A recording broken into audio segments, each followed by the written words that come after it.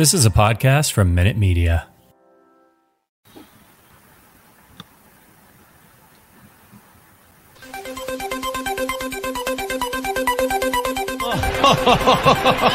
Who would be a Wolves fan, eh? On goes Bull. People might yet win it here for Wolves. Flash in the shot. What a goal!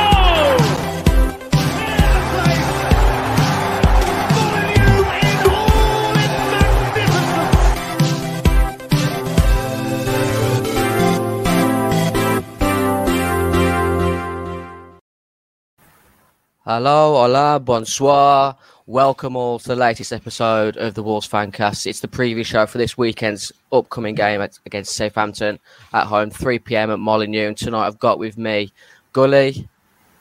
Evening, guys. Didn't know you was trilingual, Dan. Oh, mate, you don't know a lot of things about this character. There's so much that you haven't seen. You haven't seen half of me.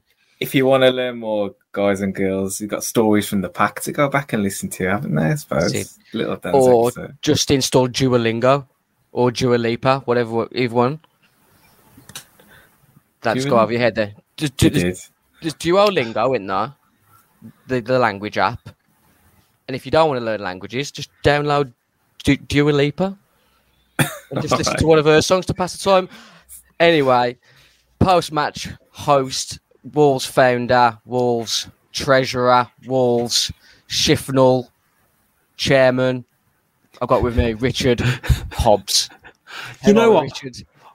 I was saying before, this is the first time I've done a preview show, and it's the first time I've not presented a show probably this season, and it feels strange. Like, I didn't want to jump in when you were talking about Duolingo and Dua Lipa and explain to Gully who that was, because I was like, no, you're a host. I'm here to enjoy. I'm just here to enjoy the ride today, guys, and I'm looking forward to it. Yeah, you're out of control. After that first minute of just complete nonsense and Gully just giving me a blank look, Adam Whitehouse in the comments section saying Gully chats pup. I mean, this is what happens. How it meant to go. You invite people to come and watch, and then they start trolling you. You know, that's the last time I'll let you know about this show, Adam. And that's why we keep the review on show on record. Yeah, you never know what's going to happen. Exactly. Especially on the live, we usually get about 1 to 5 comments an episode, but it's never been that aggressive from the off, but we love it. We're loving it. Plenty more where that came from. We've had a big 3 minutes. I can't wait, guys. I cannot wait. Well, let's quickly just get back to Sunday's third round FA Cup win over Sheffield United. Obviously, you did the post-match the other day, which is still out for our listeners to catch on all the lovely crap and average podcast outlets out there. What was your opinions on the win, Gully? I know you were in your usual seat in the Billy Wright, is it? Yeah, we've debated this, haven't we, about the fact that Billy Wright's been getting some stick this week, but you know, the whole ground was full of slightly less vociferous support at the weekend, wasn't it? So Day trippers is the phrase I think was being bandied about. But we did get that nicely defined by Stu during that episode, I think, which was the fact that if it's an FA Cup game, it doesn't count to call them day trippers. So we'll let everyone off the hook on that one. But yes, I was in situ, and I had a pretty good time, to be fair. I think it was a good game. It was helped by the fact that Sheffield United came and gave it a bit of a go, and that we looked shaky naturally because of the changes to the back line, which you can kind of expect. Not sure about Ryan Aiteri crossing one in for Billy Sharp in the first minute, but ultimately quality showed out, and it's nice to see that, you know, we can just win a game by having better players sometimes, and that's kind of what it looked like for the most part. How clear was the gulf between Premiership and Championship, Rich? Oh, huge. Like, I watch a little bit of Championship football. Well, I watch a bit of Swansea City. And you don't quite realise the gulf when you regularly watch Premier League, to all of a sudden you drop down a division. And don't get me wrong, Sheffield United are a decent side. Right, they're missing Gibbs White, who I can imagine being pretty fundamental in that team when he plays. I can see what he brings to the table for them. You can see that in his stats as well this season. But the difference is, for me, you mentioned like the Ait-Nouri cardinal sin of the, just passing across your own box blind. If you do that in the Premier League, you concede. Even against a team who's recently relegated, the fact that we got let off scot-free on that occasion, that's a big difference. And, I think that, was it McGoldrick had a header like 2 minutes later or something like that? And it was kind of like those two were a real wake-up call to actually, if we don't book our ideas up quickly, it could be, it could be a difficult afternoon. And sort of from that missed header, we took control. We obviously got the goal 5 minutes later. And then, as Gully said, I think class prevailed, but it was how we played as well. We didn't, we kept up the intensity throughout most of it, or kind of still kept our finger on it, whereas before under different managers, we might have just dropped off after the first or second goal. It might have been a bit sketchy, but no, enjoyable game over 90. Very enjoyable, like you said. Sheffield United should have been at least 1-0 up. Good sort of justification for being 2-0 up in that sort of opening period. You had a bit of a bet last season, Gully, with Luke over who would get the most goals and assists between Podence and Neto. Obviously, both have had injury troubles in the last sort of 18, 24 months. But just how exciting does Daniel Podence make you at the moment? Oh, I thought it was for this season, not last season. We scratched that one, didn't we? No? I thought it was last season, and obviously Neto got in. I'm sure it was this season. Has it been renewed? We'll keep going until you win. Neither player has had a fair crack of the whip. No, exactly. Last season Podence didn't really get a fair crack. This season Neto's not going to get a fair crack, so we'll abstain until next year maybe, and see how we go from there. But yeah, I feel a degree of vindication, caveated by the fact that all of his goals have come in the cup competitions, doing a Mixi Patalainen at the moment. So waiting for him to explode into form in a league game. But you can see, finally having had a run of games, finally playing the system that probably suits him a hell of a lot more than Nuno's did. He's really showing his quality, and he looks like he's having a great time, doesn't he, whenever he gets the ball? And he's just so different to anything I think we've ever had at the club, in a different way to say like Adama is. He's so diminutive, so sharp on the ball, and just a lovely player to watch when he's on fire. Honestly, I've said this in other episodes. It's like watching me in my prime, honestly. What that lad has, like you said, being diminutive, people who are like twice the size of him just don't know which way he's going to go. Like the Cruyff turn and then the ball over the top for Ryan Ait-Nouri was just, it was exceptional. And the interplay that he had with Fabio Silva on Sunday, Raul, he's got a little bit of work to do, I think, to keep this place because of the way that they're building a combination at the moment. We were talking a bit about that on the preview show, about how Silva's knocking on the door, and considering the form of Podence, I'm not going to lie, it does feel a bit of a 90s throwback, doesn't it? Having like almost a big man, little man up front, because of how he kind of interweaves with him. But, I think you mentioned about his involvement in the in Semedo's goal, and I kind of said last season, does he go and pick the ball up that deep? Does he try it there? And that comes with confidence. It comes with fitness in games as well. And I don't think anyone's doubted since he's come towards Podence that there's a quality player there. It's just a case of getting him on the pitch and getting him a run of 4 or 5 games in a row, and we're seeing the benefits now. It's massively frustrating. Obviously, that article came out in The Athletic about 6 to however many months ago about Nuno choosing Daniel Podence over Danny Olmo, was it? You go back to that Sheffield United away game where we lost 1-0, and I think he brought Dendoncker on for Adama when Daniel Podence was on the bench, and you think, why did Nuno want Daniel Podence if he didn't trust him to win us games like that which were there for the taking? It's a strange one, isn't it? I guess so many questions to ask about Nuno and his approach now, just based on the fact that Bruno is proving that we can be a more proactive team and we can still be solid at the back and all those things. You know, he's basically put a spotlight on the approach from probably the Europa League season onwards. So it begs the question, you're right, but at the same time, yeah, hindsight is a wonderful thing, isn't it? He was never likely to kind of, you know, step his foot on the gas when the game was in the balance. He just isn't. He wasn't that kind of manager. So to then, you know, question it, you know, it makes sense at the time because you know what he's like, whether you like it or not. But yeah, hindsight is a wonderful thing, like you say. I think one of the things around Podence and probably signing him when we did is that my thought process around it, you know, about 18 months ago, 2.5 years ago, crikey, I kind of lost track of the concept of time. But I was kind of seeing he'd play almost behind a front two of Jimenez and Jota.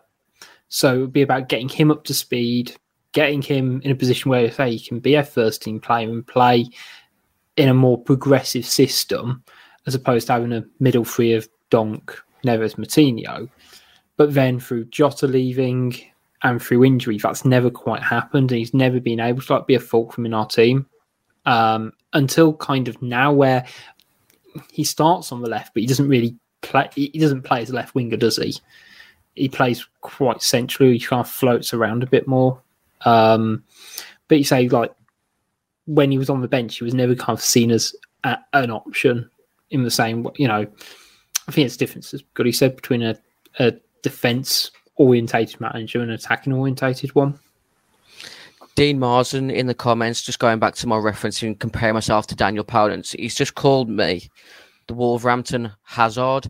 I don't know whether it means Eden Hazard or literally a Hazard within the Wolverhampton City. It could be, yeah, an actual hazard. My friends used to call me the Windsor Avenue Zola, so I'm going to go with my opinion. Is that where you used to play, Windsor Playing Fields? Windsor Avenue over on the Pen Road, yeah. Yeah, there we go. That's a throwback. I was going to say, just to pull this off a tangent, Gully, who are you compared to as a footballer? Me? Yeah. Oh God, I'll defer to other people on that. I don't think I can necessarily.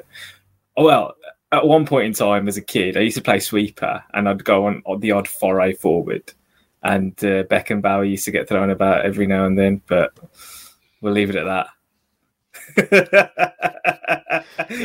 I'm trying not to laugh. Beckenbauer is a massive bold statement. To be honest, I just compared myself to Zola, so we'll let you go with it. Rich, what about yourself? Where did you class yourself? What was you describing yourself as back in the day when you were stretching those legs? I would say you wouldn't envision it now, but I used to play centre half because until I was about 15, I was relatively tall, and then I stopped growing and everyone else didn't. So I used to play. Yeah, I was going to say, I've never been. Yeah, so that was difficult.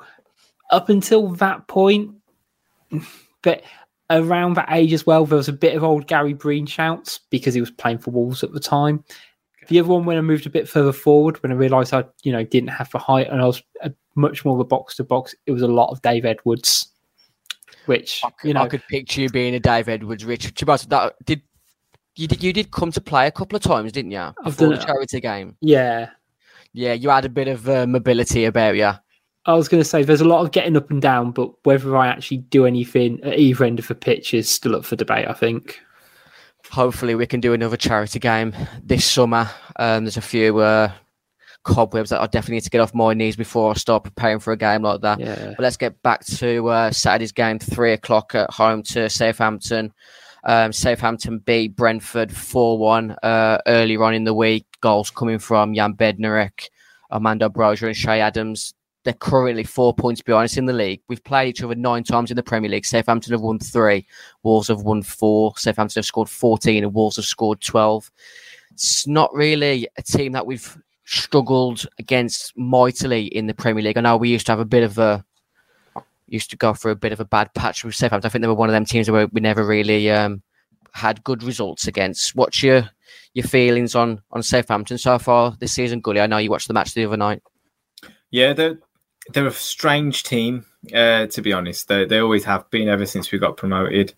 I think if you speak to most Southampton fans, what they tend to tell you is that they look excellent for 45 minutes and then everything goes to shit for the second 45, generally speaking. Kind of the opposite to how we were under Nuno. And we've seen it in games that we've played against them where we'll go behind. You know, there was a 2-0 down at half-time at St. Mary's a couple of seasons ago. And then we turned it round and won 3-2. I think we came from behind last season, didn't we? From 1-0 down to win 2-1 as well. So they're quite a flaky side, a little bit of a soft underbelly, but at the same time play good football. And on Monday, I mean, Brentford weren't at the races at all, but they showed that they have quality. And I mean, players like Broja or however you pronounce his name, he looks a serious forward. Got the lot really, kind of mobile, big striker. Makes a really tough night for defenders and can finish as well. So our boys are going to have a bit of a job on their hands keeping tabs on him, and it looks like they're going to shape up with the 3 at the back as well. So interested to see how they match up against us. They're only 4 points behind us in the league, Rich, at the moment. Obviously, we've got a game in hand on them, but as good as the season that we're having, we're still sort of, I don't want to say on a tightrope, but it's could still go one way or another, couldn't it? Probably based on how well recruitment goes this month in the January window.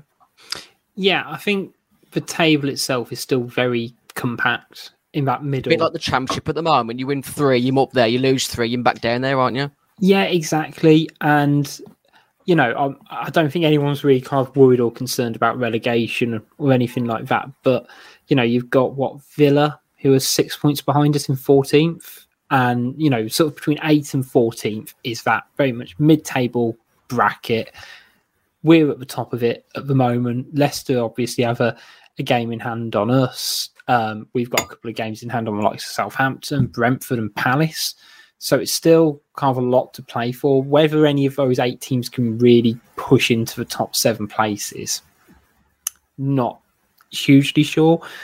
But the difference between, I guess, you know, being at the top and the bottom of that is going to come down to who's got, well, the most firepower up front. And that's always been a thing for Southampton the last couple of years, is that, as Goody said, they're known for playing quite good football under Hasenhüttl, and we've been at the end of it, but they're flaky at the back and they don't have a really proven goal scorer at the moment. Now Danny Ings has left. Maybe Broja's going to be that guy. But for me, that's going to be like the main difference. Whereas, all right, Raul's not at the same level he was a couple of years ago, but we know we've got a proven centre forward, and that will be the difference, you know, in terms of that middle bracket about who's going to finish 8th, who's going to finish 14th, and it's, you know, that will be the main difference for me. Yeah, you mentioned firepower and Raul's in different form, but against Southampton, he's got 4 goals in his last 6 appearances. Let's take a look at his last goal away at St Mary's. It was just a lovely moment, wasn't it? Back in the summer this year, after that massive breakaway from football, made the goal pretty much by himself via that big Jose Sarr lump upfield. Hopefully he can go back score another against Southampton this weekend. What do you think to his chances, Gully? Yeah, I mean, pretty much the best of Raul, that was that goal. Proper solo effort. But I'm a bit torn on whether he should be starting at the moment. I think he owes us a performance after what happened at Man City, and he still hasn't delivered on that since then. And I think Fabio Silva at the weekend showed him what he's missing from his game at the moment. And the biggest problem I think he's got is that he isn't making enough runs in behind. Everything he does, he keeps coming towards the ball. And you saw with Fabio making just little runs in behind, you know, chasing down defenders when the ball's coming over the top and things like that. Just giving them so many different things to think about. And he was still coming to feet and having it and receiving, turning, going, and offering all the different aspects of the centre forward that you need. The one time Jimenez ran in behind at the weekend, he caused a problem. You know, the keeper came out, fumbled it, and we went and scored the goal. But he does it once or twice a game, literally. he needs to be constantly offering that threat. So, players are a little bit unsure about where he's making his movements and things. Whereas he's trying to get too involved in the play all the time, and it's not working at the moment. Do you think that's a confidence thing? Because obviously the goals aren't quite there. So him dropping deeper to get involved in the play a bit more, it's, almost a bit of a safety net rather than him trying more difficult moves, essentially to sort of stretch a back line. Possibly. I think he's very good at it. Let's be fair to him. Receiving the ball to feet. And I do think part of it is Bruno's request as well, especially when Hwang was in the team. I think he basically had the remit that Hwang was going to make those runs in behind, and he was able to drop in, a la that Newcastle game where he created the 2 goals for him.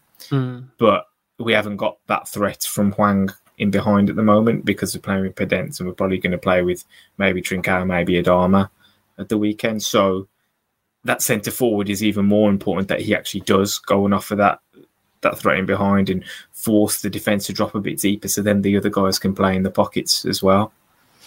Do either of you think there's a possibility that his 9-month break after that injury might be catching up on him from a physical point of view? I wouldn't quite describe it as that. I think there's been his first half of the season has been really difficult, because if you look at it at a point of, he's got, 2 goals in the league so far? 3. If you look at it on that basis, it's not a hugely high return. And I think everyone's was more than willing to give him any benefit of the doubt that first half a dozen, even a dozen games. It's only been since sort of the Christmas time where it's felt like it started to not really click with him. Part of it, I think, is he doesn't necessarily have that pressure behind him before Silva's hit a bit of form. Actually, he's kind of undroppable because we don't quite have enough quality goal-scoring players in the side. So I think there's probably a level of tiredness from just the first half of the season, either physically or mentally. And I think the other half is not necessarily having someone who's really pushing him for his place as well at the moment. So hopefully if Silva's, taking his game up a level, which I think in the last game and a bit against Man United and Sheffield United, he's definitely improving. Hopefully that re-energizes Jimenez as well. I'm going to have to disagree, sorry, just because I think as a player, up until the point he joined Wolves, Jimenez wasn't a guy with a lot of miles on the clock during his career up to that point. Yes, he had a terrible injury, and yes, he had a lot of time out, but it was also a lot of time where otherwise he would have been flogged like a dead horse. 90 minutes every week up top for Nuno with a thankless task. So he's missed out on football in one way, but he's also, his body hasn't been put under that pressure as well. So in essence, you're talking about a player who should be quite fresh, should be capable of, putting in those yards. I don't look at Jimenez and think he looks tired or anything like that. He still looks mobile. He still looks capable. I think he's making bad decisions in certain areas. I think he's trying a bit too hard, and things aren't coming quite naturally to him at the moment. But I wouldn't put it down to necessarily him being fatigued or anything. Thanks to those who continue to listen and tune in on our YouTube channel, Wolves Fancast Pod 90 Minute Network. Let's have a look at the likely lineups for the game on Saturday. We just mentioned the possibility of Fabio starting instead of Raul. Do we see Trincao coming back in for Adama? Obviously, Jose Sol will be coming back in between the sticks, but any sort of possible change you guys think Bruno could make on top of that lineup there? To be honest, I think that's pretty much spot on. I think that's I'll be prepared to eat my words on Saturday, but I'm pretty sure that's going to be the back five he sticks with. Whether or not I think Marçal is great in that left centre half position at the moment, whether his fitness holds up as well, you kind of get the feeling, and the general sentiment is that it will be Marcel's position to lose, kind of going forward. And again, he seems to Podence, as we've already kind of alluded to, undroppable at the moment, and it's usually Trincao plays almost alternate games to Traore at the moment. So yeah, I'd put my money on that lineup as well, to be honest. Just before, I think actually at half time on Sunday, Dion Sanderson went running down the tunnel as if he was going to be brought on. Then Donk actually made the move back into the back three, and Kilman went over to left centre back. That back five is pretty much until Saïss comes back, isn't it, Gully? It is, yeah. And I think based on what we saw at the weekend, it's a bit harsh to judge either Dendoncker or Marcel, simply because I think for start with Marcel moving into the back three from where he's been playing, at wing back you can kind of just operate on your own as an individual. You're isolated, look after your little patch of grass, and worst case scenario is you get beaten and someone puts a cross in. It's not such a detrimental impact on the team. When you're playing in a back three, all of a sudden your awareness has to be so much greater. You've got to, you're relying on each other in there to mark space, to fill gaps, all that kind of thing. And 45 minutes isn't really enough time to judge it in a proper game. I think within a couple of weeks, you'll find that Marcel will look a lot more comfortable there. Now, by that time, Romain Saïss could be back. Morocco could be at the AFCON and whatnot, and maybe we haven't suffered too much. But I do think Marcel is the better option just because he's more aggressive than Dendoncker. Dendoncker isn't quite good enough on the front foot making challenges, and that's what we need from our back three at the moment. Is there anyone within that Southampton lineup that brings any fear to you? Obviously, Che Adams came on in the second half to bag a goal in front of Nathan Redmond as they went with a sort of 3-5-2, 5-3-2 sort of formation. Honestly, not a huge amount really worries me. On paper, that is James Ward-Prowse is obviously still their star man and is a threat on set pieces and things like that. But at the same time, Wolves and set pieces this season have been phenomenal when it comes to defending them. So you could argue that this is their sternest test in terms of a deliverer of the ball.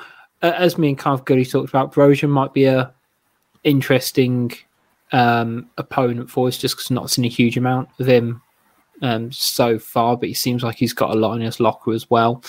As I kind of said, it's, without kind of sounding too offensive, it's a very mid-table Premier League team. There's not a lot that really concerns me on paper, and I think if you kind of compared name to name, I don't think any of them would really get in the Wolves team, which is kind of, I guess, that'll be my kind of barometer in terms of judging them. I don't think even Ward-Prowse, I wouldn't have him over our centre midfielders at the moment. It'd be a nice option to have that, wouldn't he, Gully? Yeah, he's that set piece delivery is it's invaluable. It's worth probably 10-12 goals a season to his team, whether it's direct free kicks, corners, whatever. So you can't really put a price on that to a certain extent, can you? I know Villa tried to sign him at one point in the summer, I think. And they were chucked out of reception or whatever. So he's going to be key to them. But I mean, from the game on Monday, Lianco at the back, he looks like an absolute pest of a centre half. Honestly, he looked the kind of bloke who'd probably tackle his nan if he was playing against her. So I'm interested to see how he combats Jimenez. And if I'm being honest, I'd much rather be playing Che Adams and Nathan Redmond, just because I think we're well suited to marking, big centre forwards, whereas Redmond seems to turn it on against us every time we play them. I feel. I don't know what it is. He'll play other games and be anonymous, and against us, all of a sudden he's causing us trouble. Did you see the tweets from Lianco yesterday on Twitter? Brilliant. That's my metric of a man. Yeah, I mean, you can't be a bit of just honest truth. For those who didn't see, there was a sort of a youngish lad who tweeted the Southampton centre-back Lianco with a picture of his little brother on crutches saying he was going to miss the match. Could he send some sort of support? And pretty much Lianco replied in some sort of short term saying, grow up, really, there's worse off people. But it was just how cutting it was brilliant, wasn't it? It was top class. Fair play to the bloke. The best thing was like there were still people replying to him afterwards, and he was still going down the same route. He had no sort of remorse. It was just the savageness of it all. What I love about it is we talked a little bit about it on the review show about, you know, all the signs asking, "Hi, can I have your shirt?" and stuff like that. And that's what the lad's aiming for, isn't it? Like that's why he's tweeting him. It's so he can. Basically. And like whether he is aware of it, he's like, you know what, I'm not having it, or he is just completely oblivious and just shithousing it. You know what? I've got all the respect for him. I don't think necessarily everybody knows this, but the players' shirts actually come out of their wages. Yeah. So the costs are actually covered. So essentially, every shirt given away is at the expense of the player. Now, obviously, they're earning a hell of a lot of money, so you know barely touches the size. But I'd love it if in the back of Lianco's head, it's like, "Fuck off! I ain't paying for that." Like, you know, giving away a shirt for free for some bloke who could potentially make the game. You know, I've seen people on crutches at matches before. I don't know about you. Yeah. Yeah, if you really want to go, you'll be there, won't you? Soft lad. I am just imagining like the pay slip, and you know, it's got like deductions like national insurance, whatever, a pension. So for a lot of a workplace pension, won't they? Just minus £50 shirt. Oh, it'd be like the pro shirt would be even more than that, wouldn't it? Oh yeah, it would be more like 100. I remember walking into a club shop once to get some printing done, and we had to wait behind a queue of about 20 Alfred and Di shirts because he'd bought a load for his family back home in Mali, I think. And he was getting loads sent back. Well, let's just go back just a few little seconds. What were you getting printed that day? I was getting shirts printed for my wife's niece and nephew out in America. I was hoping you were going to say someone like just a bang average footballer for Wolves then. Oh, really? Like, I've never been one to have a player's name on my back or anything. Nah, I don't understand it, to be honest. What about you, Rich? No, I was always my name and whatever shirt number I was wearing at the time. Yeah. Dean Marsden made a comment just in the comment section. With how sort of solid we've been defensively so far, and with Saïss back in a few weeks, if Wolves were to keep another clean sheet this weekend, does the priority level lessen to bring in a centre back this window? Yes, because Sanderson's returned in terms of a sheer numbers capacity. So I think if you're going on quantity, then yes. I think if you're going on a quality basis, then you've always got to ask the question for me is like, where can we improve this team? And what is the next, I guess, player or position in line to improve?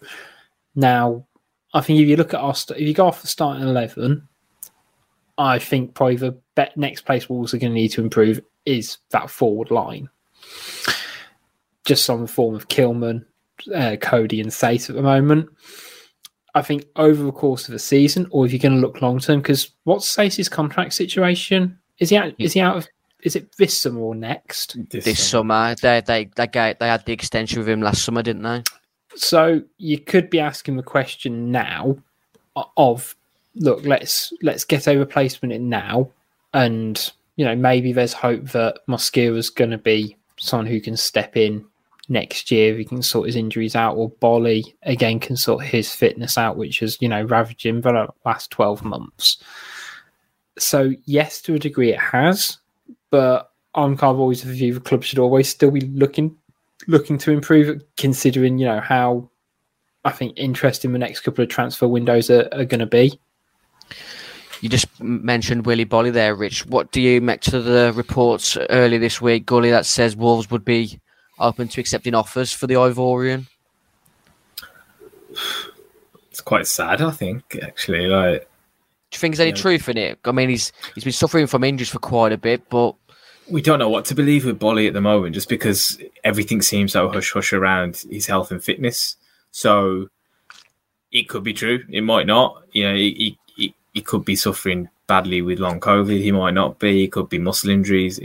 Nobody actually has a clear picture on the situation with him. So I really couldn't put a finger on that either way. But given what the guy was like as a player, given his performance levels over the last few seasons, barring probably last season, back end of last season, it's quite sad that he would end up kind of walking out the back door, without any kind of fanfare. Having not played a minute of Premier League football this season, it's quite a sad way to go. Who, for a guy who's probably been our best centre half since, I'd say, Johnny Lescott was at the club.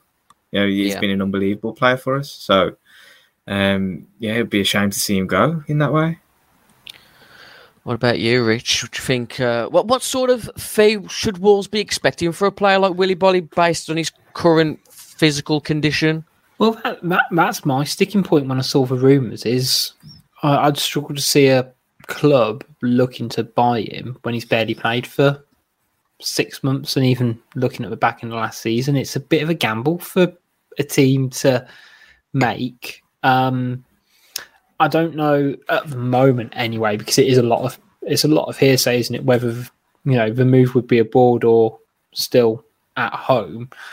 So it's a really difficult one to actually put a price on it. Personally, I think if you got a fit, if he was fit and was just on the bench but wasn't getting games, it would probably be around, I guess, sort of 12 to 15 million in my head.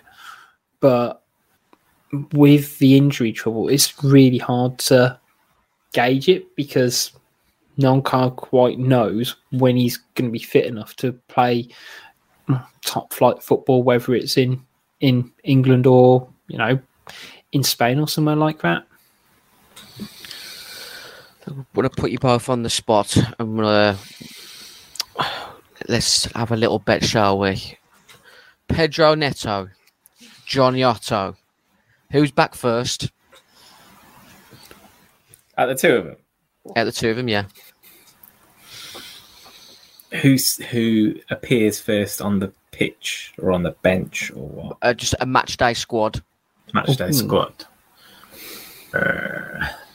I'm going to say... Johnny was doing running on the grass in middle of November. That's what I'd probably say, Johnny. Yeah. They released pictures of Pedro Neto running on the grass like a week or so ago. But who's coming match day squad first? He's coming back from a more significant injury, isn't he, Johnny? So there's probably a bit more rehab work involved. But I would still back Johnny to come back just because he's an absolute machine. Yeah, I'd personally go Johnny because I think around Neto as well, I think they are taking it very gently as well because of the setback he had, which has basically delayed it nearly 6 months.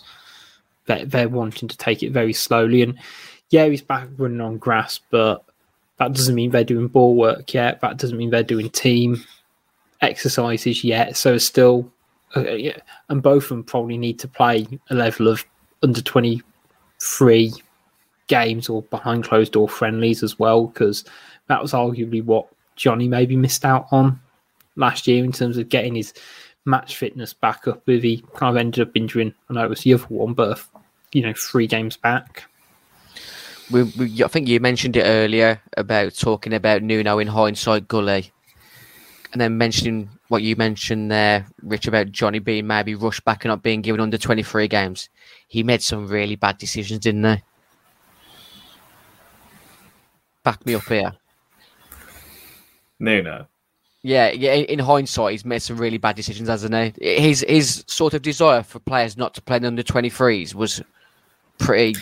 It was strange, wasn't it? It was strange. I think the only ones I can recall was I think Fabio might have had a couple of games, and Jordao had a couple of games as well, didn't he? While Nuno was manager, and yeah, I if I'm a professional footballer, I don't want to be put out in a Premier League game cold. you're only setting yourself up for a disaster then, aren't you? It's and then you're going to look like a mug at the end of the day, and then your manager will come back at you and kind of give you shit for a bad performance when you know that you're not quite ready, even if you try and convince yourself that you are. Yeah, I mean, especially when you consider the first couple of years under Nuno, how really strong they were on keeping players fit. That'd be my kind of thing. Is actually the first couple of years, the injury record was phenomenal, but then it kind of all the wheels kind of fell off the bus on it. And you say you only have to then look at that third Premier League season under Nuno, how many players were just picking up niggling injuries, and you say the Johnny one's a great example. And personally, as kind of Goody said, at the end of the day, it's got to be about the safety and welfare of those players. And you say if they end up getting crocked again because they got rushed back or something like that, then say they're the ones who pay the price. Look, we're talking about about Willy Bolly, who's been our best defender in about 15 years at the club, and all of a sudden, because we probably potentially haven't managed his injuries and his fitness correctly in the last 12 months, we're sticking him on the garbage bin at this point, when that's probably not how it should be done. Yeah, hopefully we can get Johnny and Pedro Neto back fully fit, because it's been a massive blow losing him for the majority of the season. Stress that point. Go on. Yeah. Let's get back to the Saturday's game. What's your score predictions based on our likely lineups? I'll come to you first, Rich. I'm going to go for 2-1 Wolves. 2-1 Wolves, and then you, Gully? 1-0 Wolves. 1-0 to the Wanderers. That's the way of it, isn't it? Yeah, I think I'm going to join you, Gully. I think I'm going to go with a Wolves 1-0. Southampton are a bit of an awkward side, but I think, like you mentioned earlier, Rich, I think we've just got a little bit better firepower than Southampton at the moment. Hopefully we can keep the pressure on Man United. We'll have ourselves a little quick commercial break, and then we'll have a little quiz, shall we? Hi everyone, Matt from Wolves Fancast here. If you're anything like me, time is of the essence these days. How am I meant to take training with my wonder kids on the managerial football simulation game that I'm not allowed to mention for legal reasons if I'm too busy worrying about my online media presence? Well, that's where our friends at pixelyetimedia.com come in. They're not just web designers, they're a creative agency that cover all of your design needs, from websites, brochures and signage to marketing, logo design and branding. So go check them out at pixelyetimedia.com. They'll get you set up quicker than Adama Traore running at a terrified left back. Speaking of which, who's got my baby oil? Hello everyone, welcome back to the Wolves Fancast, part of the 90 Minute Network. Nate Hughes in the comments section agrees with me and Gully. The smart bet is 1-0, and then we've got a quick comment from Ronald Greer which just says vor.ong. Anyone can tell me what that means? We'll send you out a Waterloo Road beer mat. The tweet that we put out earlier on our socials, which I'll hopefully get your opinions on, is who was the last Wolves transfer that got your heart racing with excitement?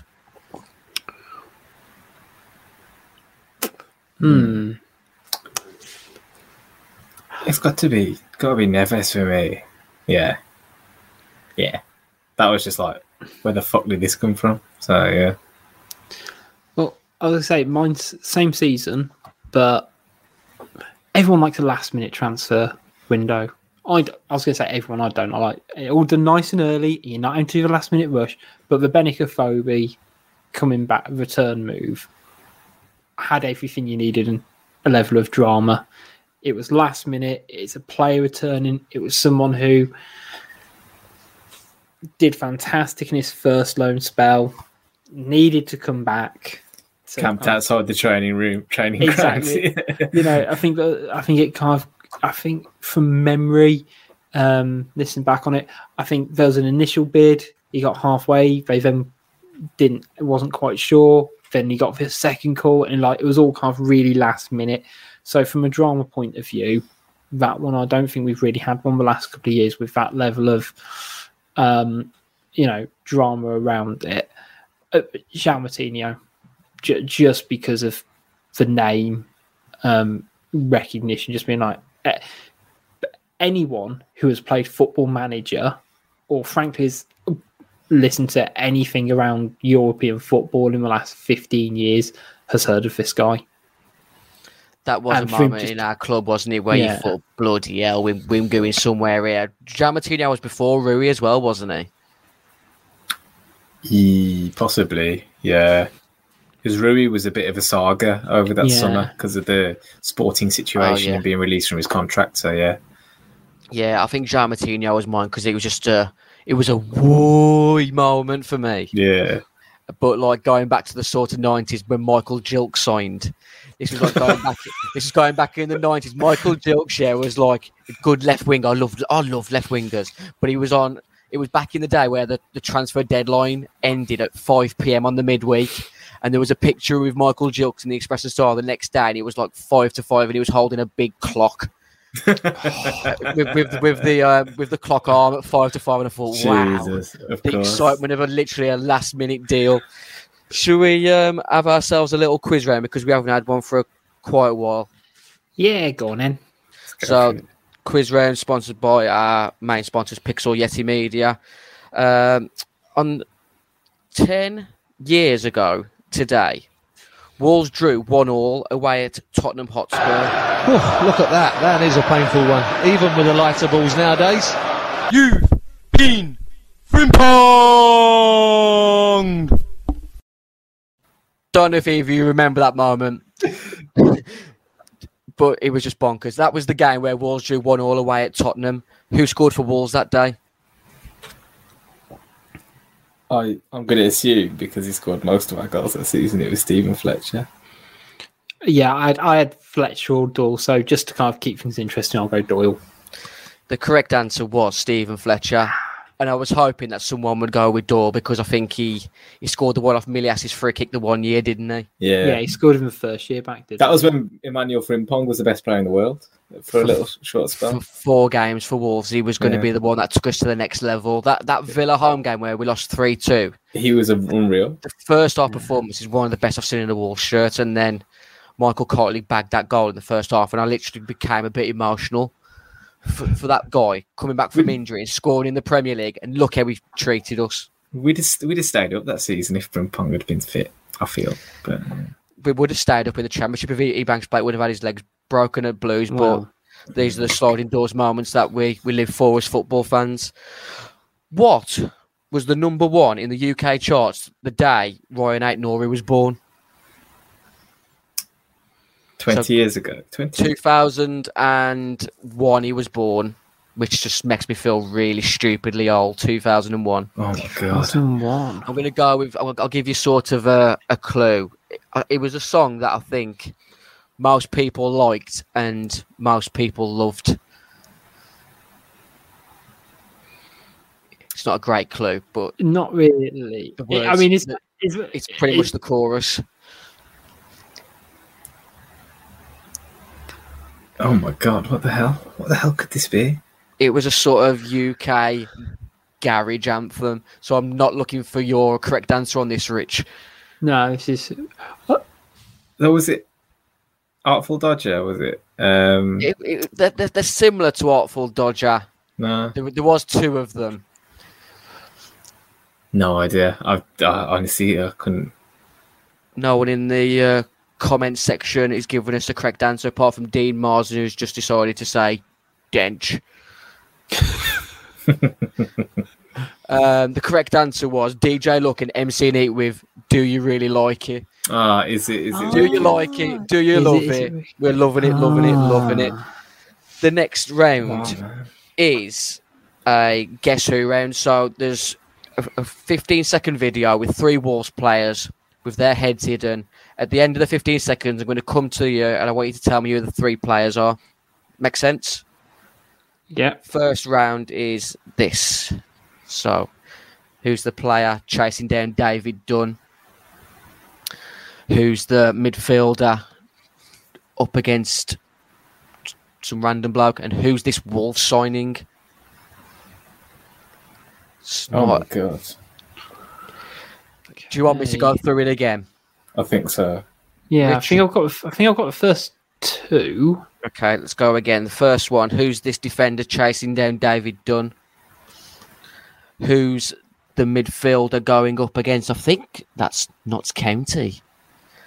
And who's this Wolves signing back in the late 90s?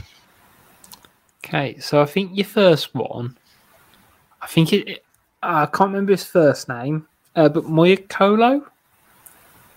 Yeah, I had Moyakolo. Yeah. Okay, so who are the other two? The middle one, I think, was Milias. I think Milias. Yeah. Yeah. The third one, This is I'm just going to throw out there. Looking at the badge on the stadium, you're talking early 90s, I reckon. No, it's late 90s. I was surprised by that, yeah, because that badge, I don't recall that badge. I think he might have been a Colin Lee signing. No. Okay, like 98, 99? 99, bloody hell. I don't recall that badge being on the stadium, in my memory. It doesn't add up, does it? No, honestly, it's not a Mandela effect. This is a Colin Lee signing. Is the Statue of Liberty actually there? Shit. Colin Lee. I'm going to say Darren Baisley. It's not far off. Rich. Let's go for Steve Corica. Okay, so the first one was correct with Stephen Moyakolo. I'm going to show you pictures 2 and 3 now with the heads revealed. Number two is just going to kick you. Is it going to be Jamie O'Hara? I mean, when you see it, I don't know how you saw Nenad Milias. So the first one was Stephen Moyakolo.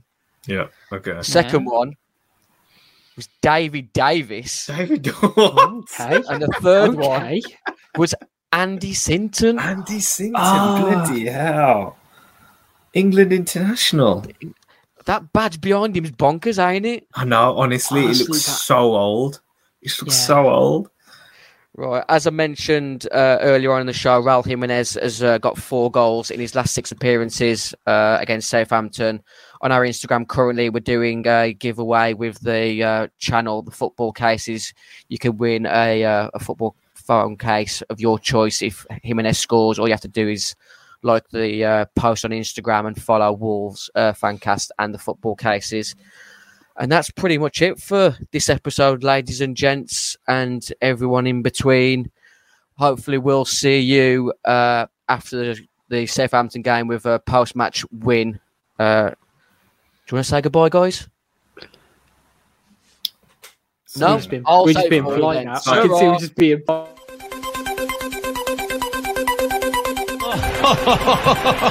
Who would be a Wolves fan, eh? On goes Bull. People might yet win it here for Wolves. Flash in the shot. What a goal!